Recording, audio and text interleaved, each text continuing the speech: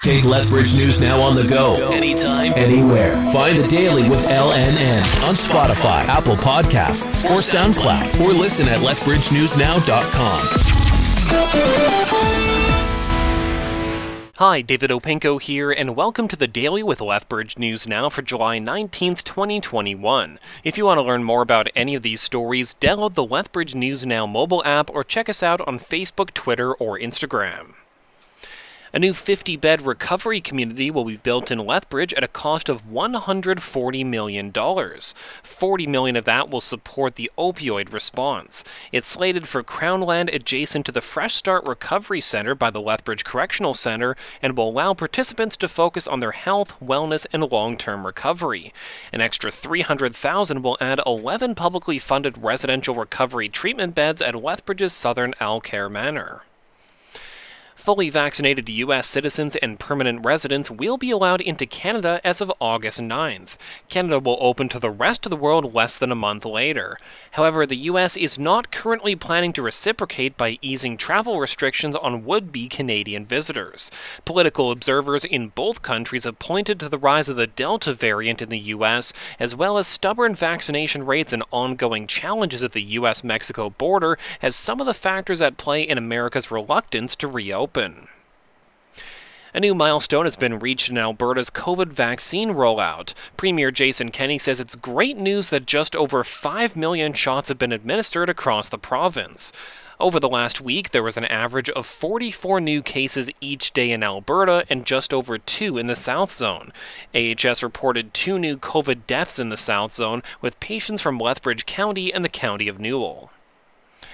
In the next 25 years, Alberta's population could grow by up to 3 million people. That's the provincial government's new high-growth scenario, but the more likely medium-growth scenario is about 2 million. A geographic area that includes Lethbridge will see growth that's just a little bit less than the provincial average. As the baby boomer generation continues to enter retirement, they say the number of seniors will double by 2046. The new joint high school and rec center in Coaldale is set to open in the fall of 2023. Palliser School Division Secretary-Treasurer Dexter Durfee says the new high school will shake up the current school environment in Coaldale. Jenny Emery, the elementary there, is way beyond capacity, and there's not much space left for any more portables or modulars on that site. So we'll be changing that to a K-3. R.I. Baker will go to a 4-6, and then this new school, it's got an 855 student capacity, so it'll be a 7-12 for now. The new high school will have more opportunities for dual credit programs. It'll serve as the replacement for Kate Andrews High, which turns 60 years old this year.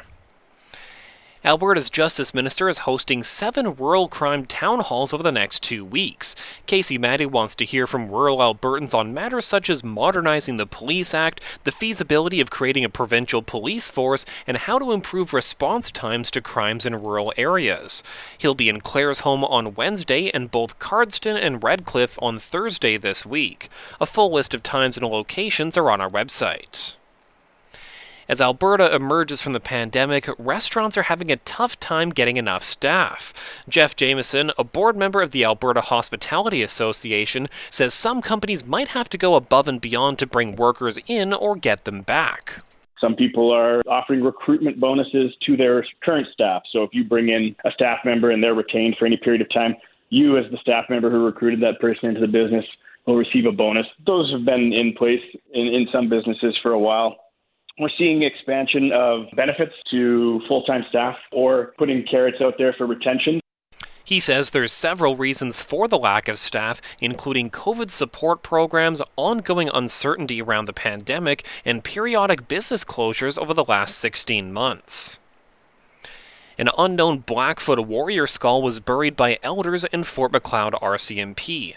On July 22, 1979, someone found a human skull in the waters of the Old Man River west of the Monarch Bridge at Highway 3A. It's been determined to be prehistoric and therefore indigenous in origin. His grave is marked with a bleached white stone indicating unknown Blackfoot warrior. And 56% of LNN readers say they will not be attending Whoop Up Days this year. 737 people voted in this weekend's LNN poll. 34% are going to Lethbridge's largest annual festival, while 11% are not sure. We'll have a new poll on Friday. So those are just a few of the stories we've been covering today. To stay up to date on the latest local and regional news, head over to lethbridgenewsnow.com or find us on Facebook, Twitter, or Instagram. And listen to the Daily with LNN on Spotify, Apple Podcasts, or the Lethbridge News Now mobile app.